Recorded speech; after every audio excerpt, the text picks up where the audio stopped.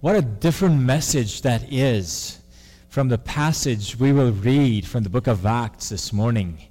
Would you open your Bibles to the book of Acts chapter 19. We'll be reading from verse 21 to verse 41.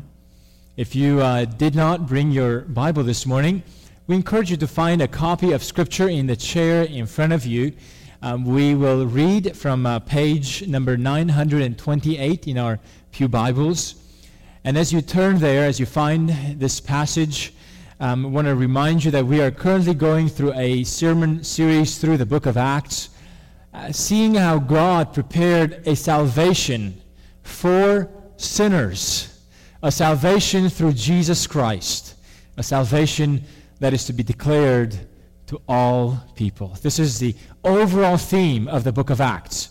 God's salvation prepared in Christ Jesus to be declared to all the earth. Well, this morning we read just one section of this large book of Acts from chapter 19, verses 21 to 41. This is the word of the Lord for our hearts this morning. Now, after these events, Paul resolved in the Spirit to pass through Macedonia and Achaia and go to Jerusalem, saying, "After I have been there, I must also see Rome." And having sent into Macedonia two of his helpers, Timothy and Erastus, he himself stayed in Asia for a while. About that time there arose no little disturbance concerning the way. For a man named Demetrius, a silversmith who made silver shrines of Artemis, brought no little business to the craftsmen. These he gathered together with the workmen in similar trades, and said, "Men, you know that from this business we have our wealth. And you see and hear that not only in Ephesus, but in almost all of Asia, this Paul has persuaded and turned away a great many people, saying that gods made with hands are not gods. And there is danger, not only that this trade of ours may come into disrepute, but also that the temple of the great goddess Artemis may be counted as nothing, and that she may even be deposed from her magnificence, she whom all Asia and the world worship." When they heard this, they were enraged and were crying out, "Great is Artemis of the Ephesians!"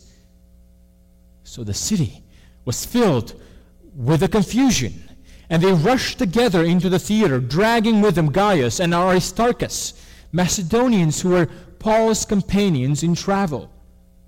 But when Paul wished to go in among the crowd, the disciples would not let him.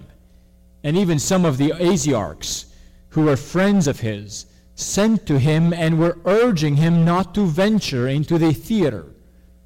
Now some cried out one thing, some another, for the assembly was in confusion, and most of them did not know why they had come together. Some of the crowd prompted Alexander, whom the Jews had put forward, and Alexander, motioning with his hand, wanted to make a defense to the crowd. But when they recognized that he was a Jew, for about 2 hours they all cried out with one voice, "Great is Artemis of the Ephesians!" And when the town clerk had quieted the crowd, he said, "Men of Ephesus, who is there who does not know that the city of the Ephesians is temple keeper of the great Artemis, and of the sacred stone that fell from the sky? Seeing then that these things cannot be denied, you ought to be quiet and do nothing rash. For you have brought these men here who are neither sacrilegious nor blasphemers of our goddess. If therefore Demetrius and the craftsmen with him have a complaint against anyone, the courts are open, and there are proconsuls. Let them bring charges against one another.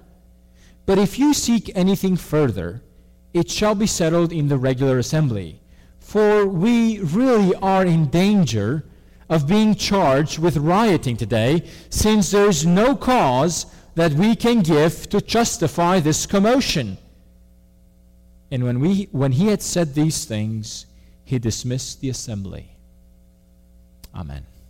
This is the word of the Lord for us, for our hearts this morning. Would you join with me in prayer, asking the Lord to bless the reading of his word and the preaching of his message. Our Father, we declare that we are sinners. And because of that, we need your Spirit to understand your truth. Would you use your Holy Spirit for our hearts, to open our hearts, to give understanding to our minds, and give softening to our wills, so that we may respond appropriately to your word and to your message. I pray this in the name of Jesus. Amen.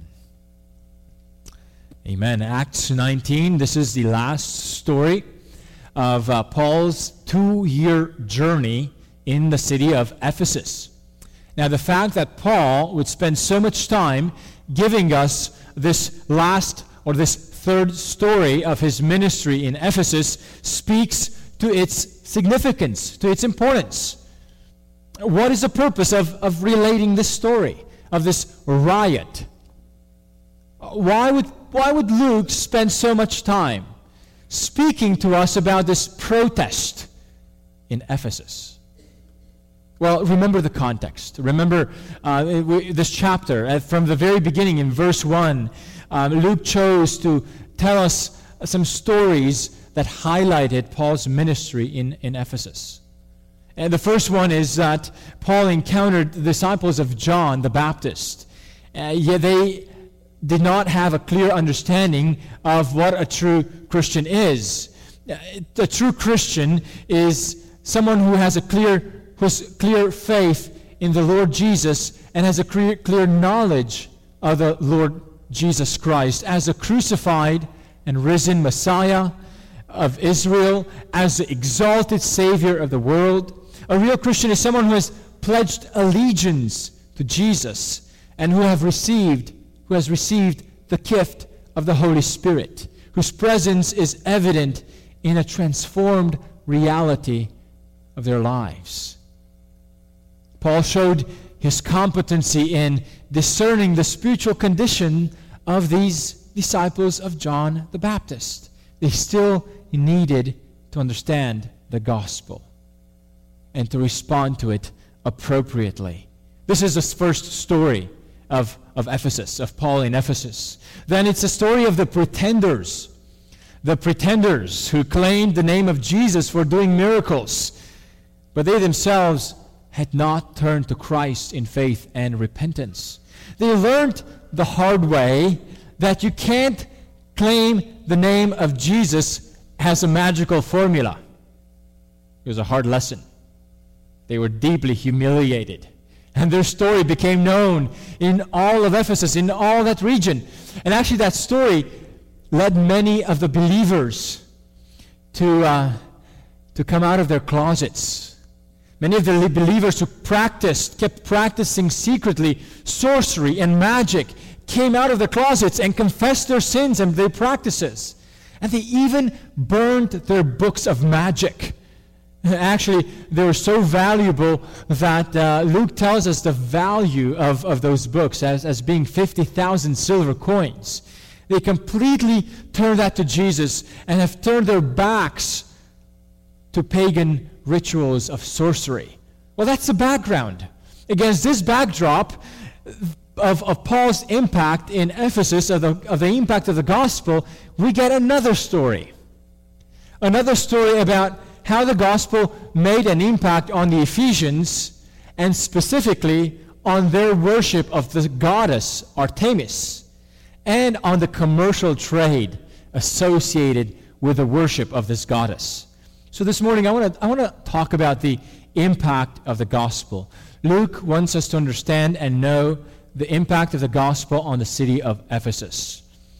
My sermon this morning may be taught in two major parts. And the first part is this: the impact of the gospel can cause fears. The impact of the gospel can cause fears. As good as the gospel news is, we would expect that anyone and everyone would embrace it joyfully with open arms and ready to follow it, right? Well, not really. The impact of the gospel can cause fears. And this morning we will see some of those fears as represented by Demetrius. But before that, let's look at verse 23. Look at verse 23. About that time, there arose no little disturbance concerning the way. By the way, the way is a label for Christianity. We don't know why he had acquired this label.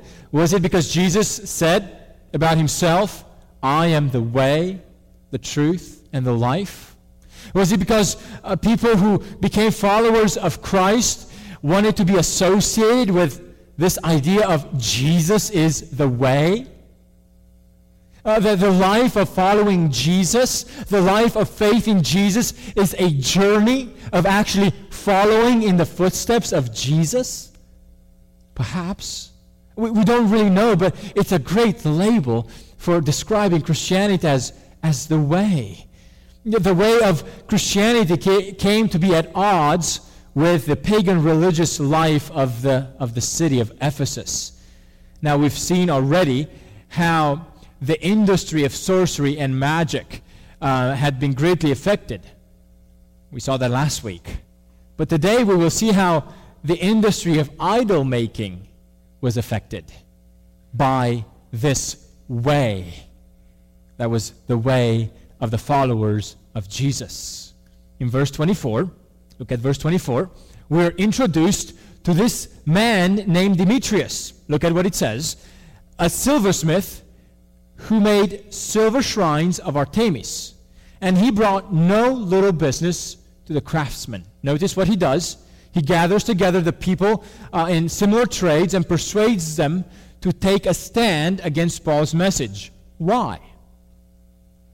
Why does he give this speech? Why does he initiate this convention, this meeting? Well, because of some fears that he perceived. Some fears that he perceived. And we can organize these fears in at least three categories. Three fears about the impact of the gospel. Three fears that Demetrius will bring out. The first one is fear for wealth. Fear for wealth. Look at verse 25. B says, Men, you know that from this business we have our wealth. And what an interesting way to introduce his topic. And the fact that he brings this up first and foremost is actually tells us a great deal about really his motivation for bringing up these fears. The underlying motivation for his protest was his pocketbook. He was upset and afraid that the source of his income would dry out one day if things go the way they appear to go because of the gospel. He and his craftsmen were in the business of making these miniature figures of the temple of Artemis and miniature figures of her statue that people would buy as acts of piety or as acts of devotion. And he realizes that the preaching of the gospel actually made a dent in the sales figures of these miniature figures of this industry. So he's upset, for the threat of the gospel posed a great threat to his pocketbook. Now, by the way, remember this was the same pattern that Paul experienced in Philippi when Paul cast out from a slave girl who was indwelled by a spirit of fortune-telling. Paul cast out the spirit of fortune-telling, and the owners of the servant girl were really upset. Why? Because they had lost their hopes of income. In a similar way, the same thing is going on here, but at a larger scale, at a scale of a whole city. Demetrius seeks to instigate this protest, and his first appeal in his persuasive speech is to appeal to people's money. How amazing. How amazing that love for money has the ability to cloud their thinking. Why do I say that? Remember, Paul is at the end of his 2 years in Ephesus. By this time, everybody has heard about him. By this time, people have heard about the miracles that God was doing through the hands of Paul himself. People were responding to the message of the gospel, and everybody knew. These craftsmen were not ignorant of that fact. And yet, their thinking becomes clouded. What clouded their thinking? The love of money. The love of money. Friends, for the love of money, people can react against Christianity. And even for Christians, the love of money continues to be a continuous threat and danger. We can fall again into the trap of loving money. Remember, Jesus said very clearly, you cannot serve two masters. For either you will love one or love the other. You cannot serve both God and money. The first reason that Demetrius brings up is this love for money, or the fear of money, of wealth. The second reason is the fear for the idol-making business. The idol-making business was threatened by the gospel. Look at how Demetrius describes Paul. Verse 26. And you see and hear that not only in Ephesus, but in almost all of Asia, this Paul has persuaded and turned away a great many people, saying that gods made with hands are not gods. Now, friends, was this description accurate? Was this description that Demetrius gave about what Paul preached, was this description accurate? Absolutely. Absolutely. Remember Paul's speech in Athens? Remember what Paul preached in the Areopagus, on Mars Hills? That God does not dwell, the true God does not dwell in temples made by human hands. And actually that the true God cannot be associated with figures made by men. That actually these figures made by men are not true gods. Well, when Paul goes to Ephesus, he's going to carry on the same message. So that all of Ephesus and almost all of Asia hear this message of Paul, that gods made with human hands are not gods at all. And that the true God actually calls all people to repent. Well, this message was heard loud and clear. Paul's message was not just a message about what the true God is, but also about the idols made by human hands, how empty they are. And that Paul called people to turn away from worshiping such false idols. This was part of responding to God. It involves not just believing in God, but also turning away from that which is empty, that which is in vain, that which is false worship. Notice why Demetrius was angry on Paul. Look at what he says about what Paul was able to do. Not only what Paul said, but what Paul was able to do. Paul was able to persuade and turn people away from worshiping such gods.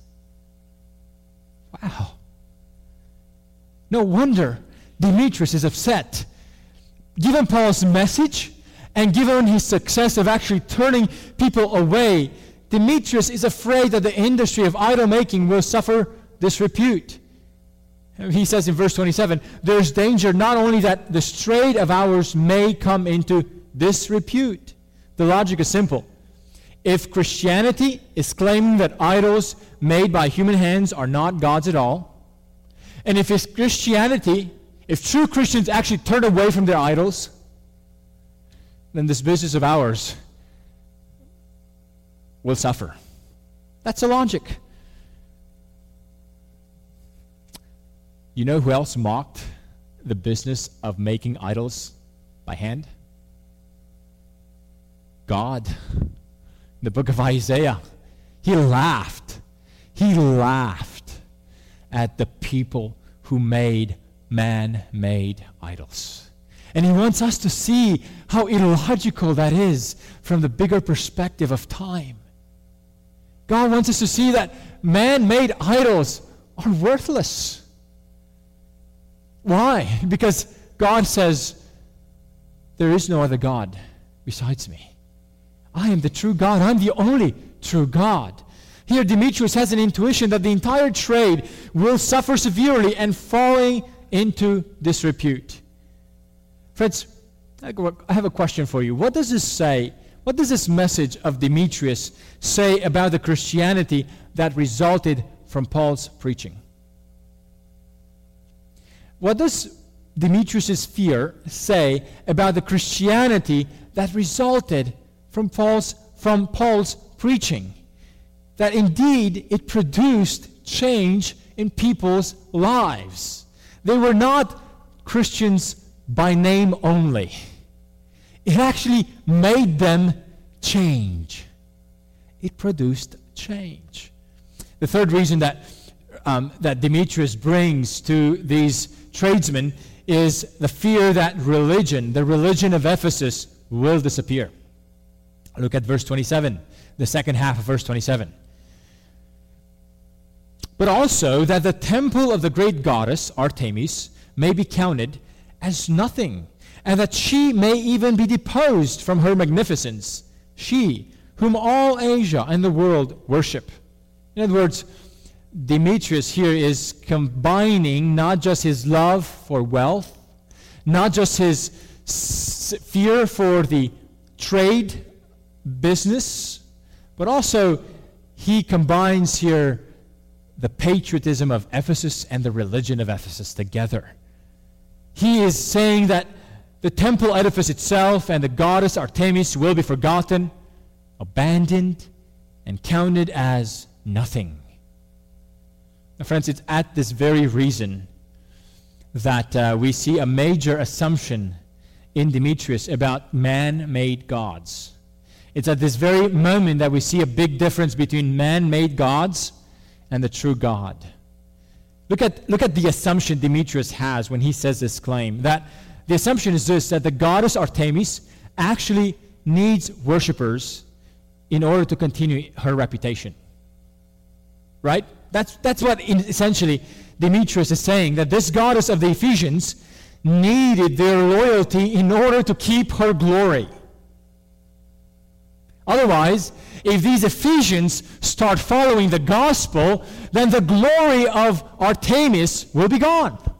That she will be deposed of her magnificence. That's the assumption. Now, friends, it's at this very moment that we see such a contrast between man-made gods and the true God. False gods need worshipers in order to exist. Man-made gods need man in order to continue their reputation. But the true God doesn't. The true God exists independent of our worship of Him. He exists and is glorious whether or not we acknowledge Him as God. His glorious and magnificent splendor is regardless of whether or not human beings like you and me come to acknowledge it. God is independent for His glory and for His existence. He's independent from His creation. But the Artemis of the Ephesians, Demetrius is afraid that she will lose her magnificence and become nothing if people will turn away from her to the true God. Now, was his fear correct? Was he right in having that fear? Well, time gives us an indication. Friends, I don't know about you, but I've searched and looked around. I don't know anyone today who still worships Artemis. I just don't know anybody today who would still think of the glory of the Diana of the Ephesians as she was known in the Latin world. I just don't. Perhaps you do, but if you do, let me know. But there's no one today. In other words, the Diana of the Ephesians has lost her glory. No one counts her of having any value today for anything. Well, the book of Revelation speaks loudly that even if the whole world were to turn against God and against His people, the true God is still glorious. The true God would not lose His magnificence. The true God not only would keep on His glory, the true God would actually overcome all those who continue to rebel against Him. Why? Because He is glorious. He is the only true God. Friends, realize that every man-made God will eventually become nothing. Time will tell. Perhaps not now. Perhaps not in our lifetime. But the final day of judgment will be a final proof that all the false gods will be made nothing. But you know, friends, it's a bit too late to count on that final day of judgment to come to that conclusion. You will come to that conclusion. Everyone will come to that conclusion. But it will be too late for that. That's why the gospel helps us get a picture of the end even now. The gospel helps us see that all the man-made idols are indeed empty. They're vain. They are good for nothing in the long perspective of time, of eternity.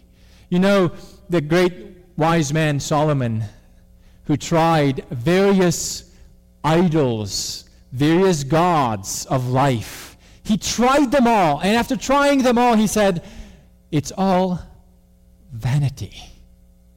Empty. That's a testimony of those who try it out and leave time to prove it.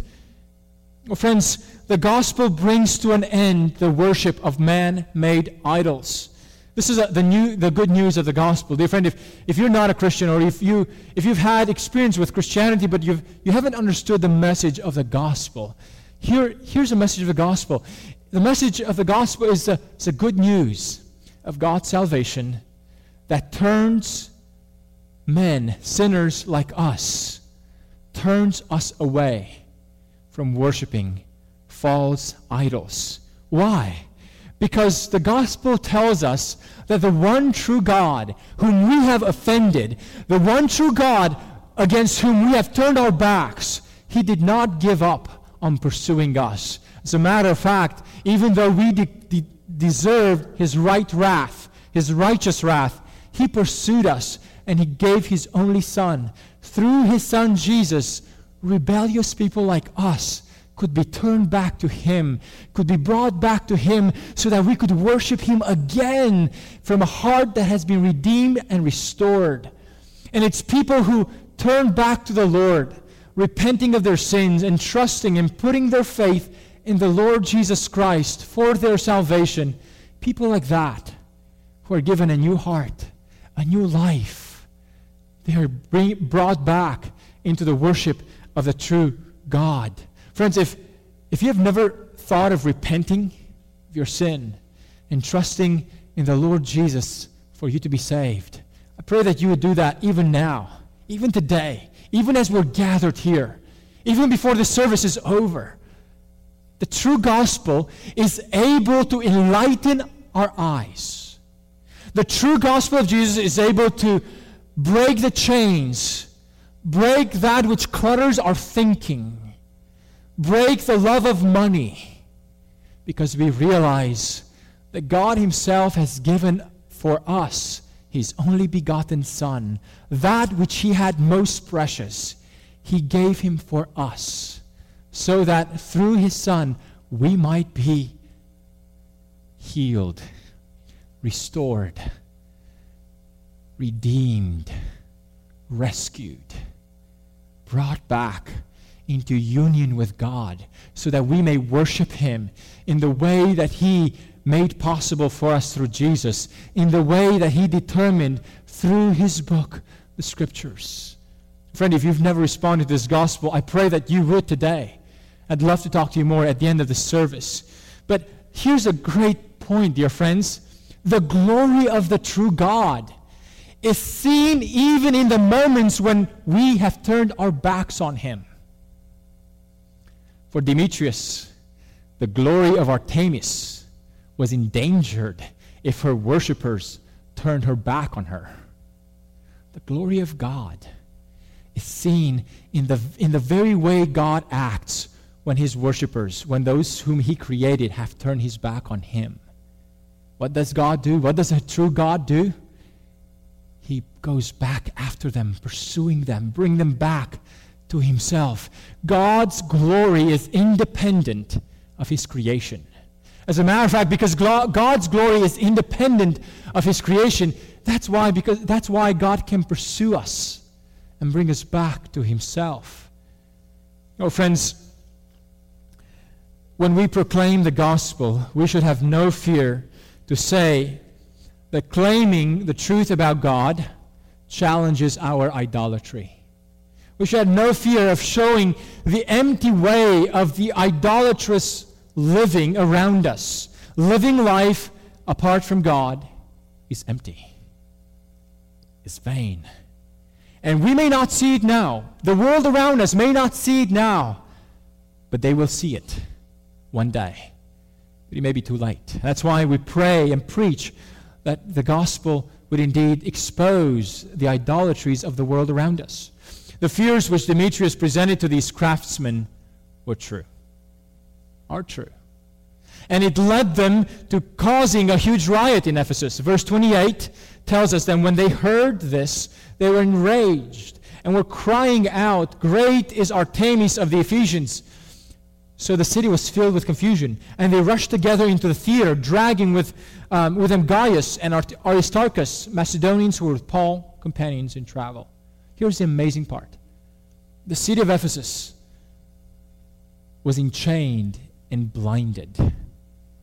For 2 hours, they keep shouting, "Great is Artemis of the Ephesians." Now, can you imagine a huge theater, about 24,000 seats, filled with people, and for 2 hours, that's what they shout.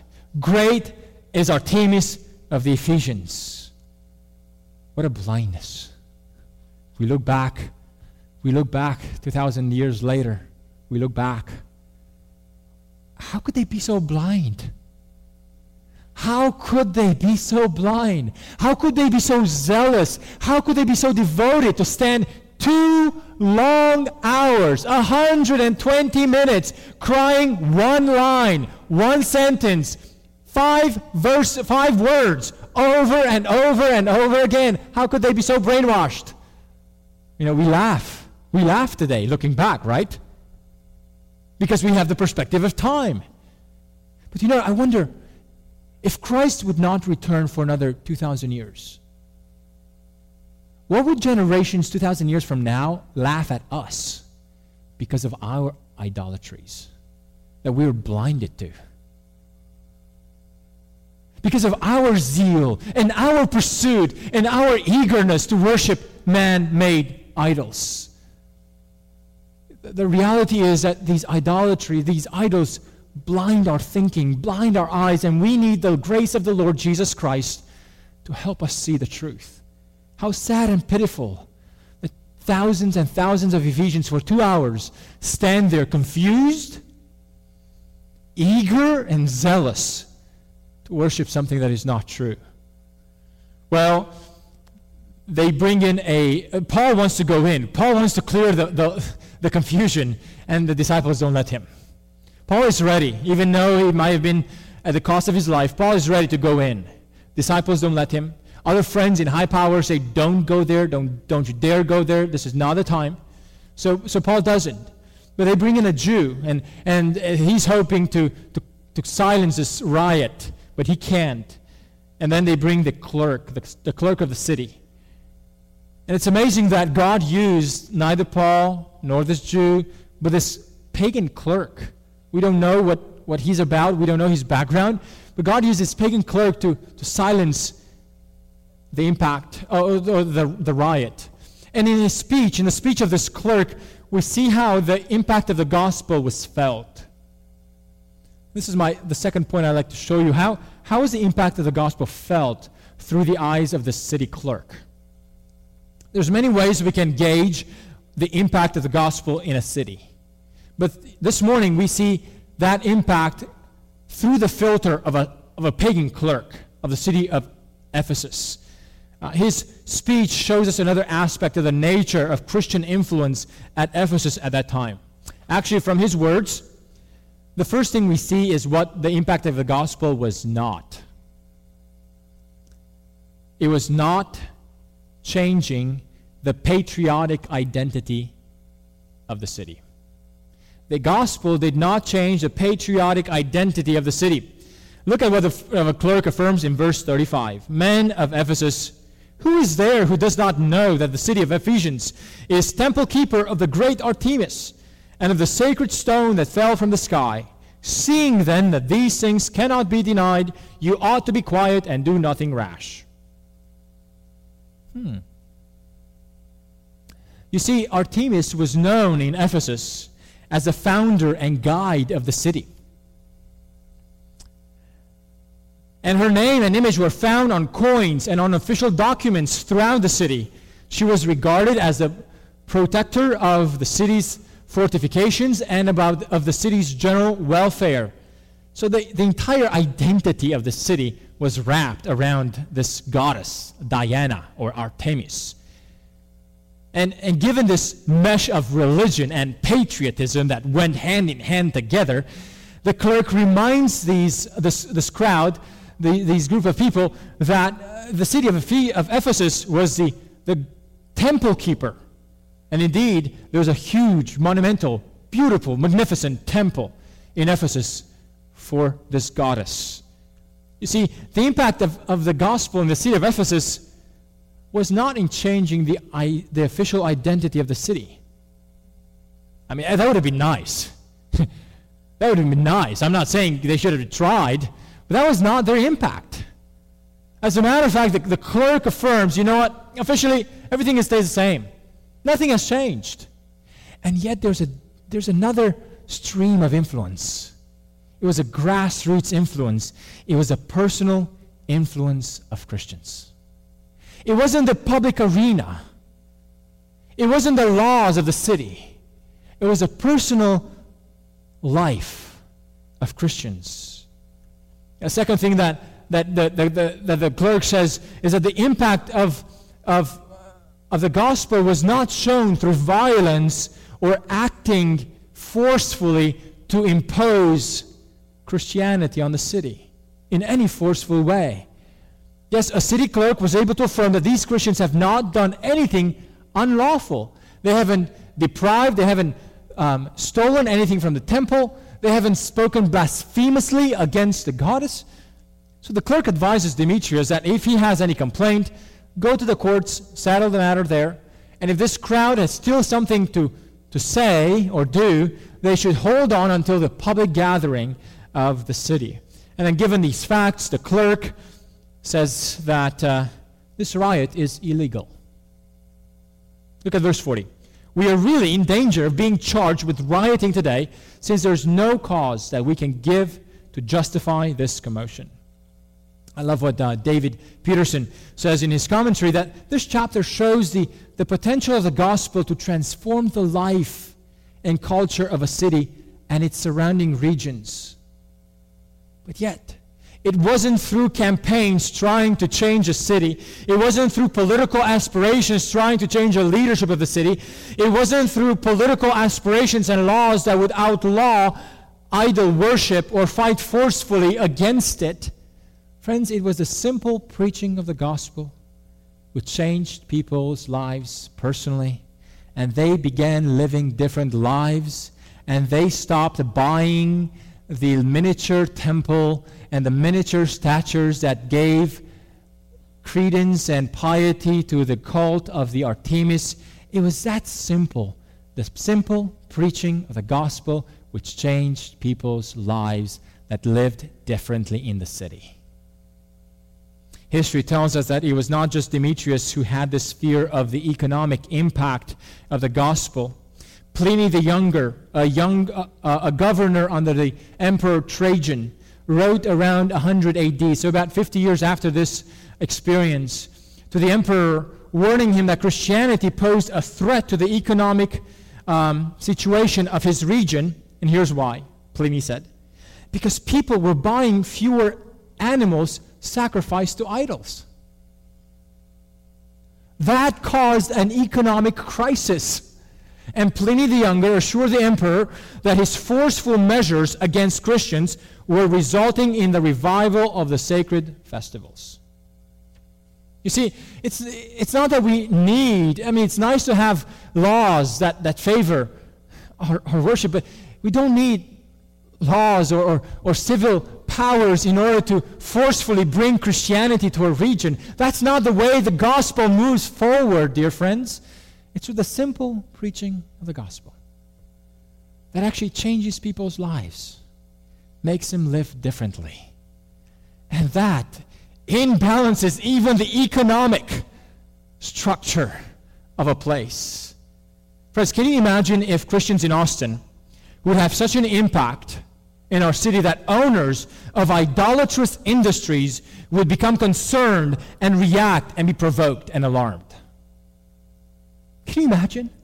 If Christians would take Christianity, would take their way of following Jesus so seriously that would affect that which they purchase. That it would affect that which they consume. That it would affect that which they delight in their hobbies, in their free time, in what they do with their life. Can you imagine if Christianity would bring that kind of an impact? We should long for Christians to have that kind of impact in society. Not the forceful, not the manipulative kind of influence, but the simple influence of the gospel bear fruit in our lives. Christians living in godly ways, turning their backs from sinful and idolatrous practices so that the industries of such places would suffer great financial loss. Well, let me tell you about a story that I've heard that at a great convention of a religious organization meeting in a certain place made the newspapers that it brought such great industry and it helped the local economy because of all the hotels and all the services that the people attending this religious convention brought to the area. And people were happy that this particular denomination had one of the largest conventions attended in a very, very long time. Few days later, in a different newspaper, speaking about the same situation, same area, spoke how the adult channels in the hotel rooms had more requests than usual in that area. What does that say? When actually our sinful practices bring more economy, more money to the sinful industries. It should be the other way around. We should be grieved that we don't walk the way. When we don't walk the way. I pray that Christians will have this kind of an impact around us, that the gospel would so change us, it would so change our lives that indeed people would see the impact. I pray that the name of the Lord Jesus would be associated with the exclusive worship of God the Father, God the Son, and God the Holy Spirit. And the worship of idols would be put in jeopardy, would be frail, would be endangered. Oh, how I pray for that to happen. That was one of the signs of the great revivals. Great revivals were seen that indeed society was changed when God swept His Spirit in a region. It was seen because indeed society changed, not from top down, not from civil matters down, but grassroots, from people's lives being changed. And that changed the fabric of society. Friends, I pray, I long that the gospel will have this kind of impact through us in Austin. Would you pray with me?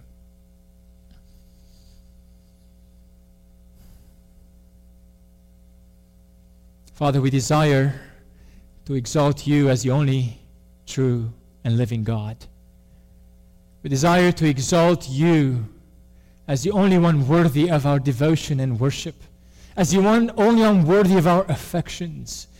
We desire to declare that you are more worthy than silver and gold. You are more worthy than anything that this world can offer and promise.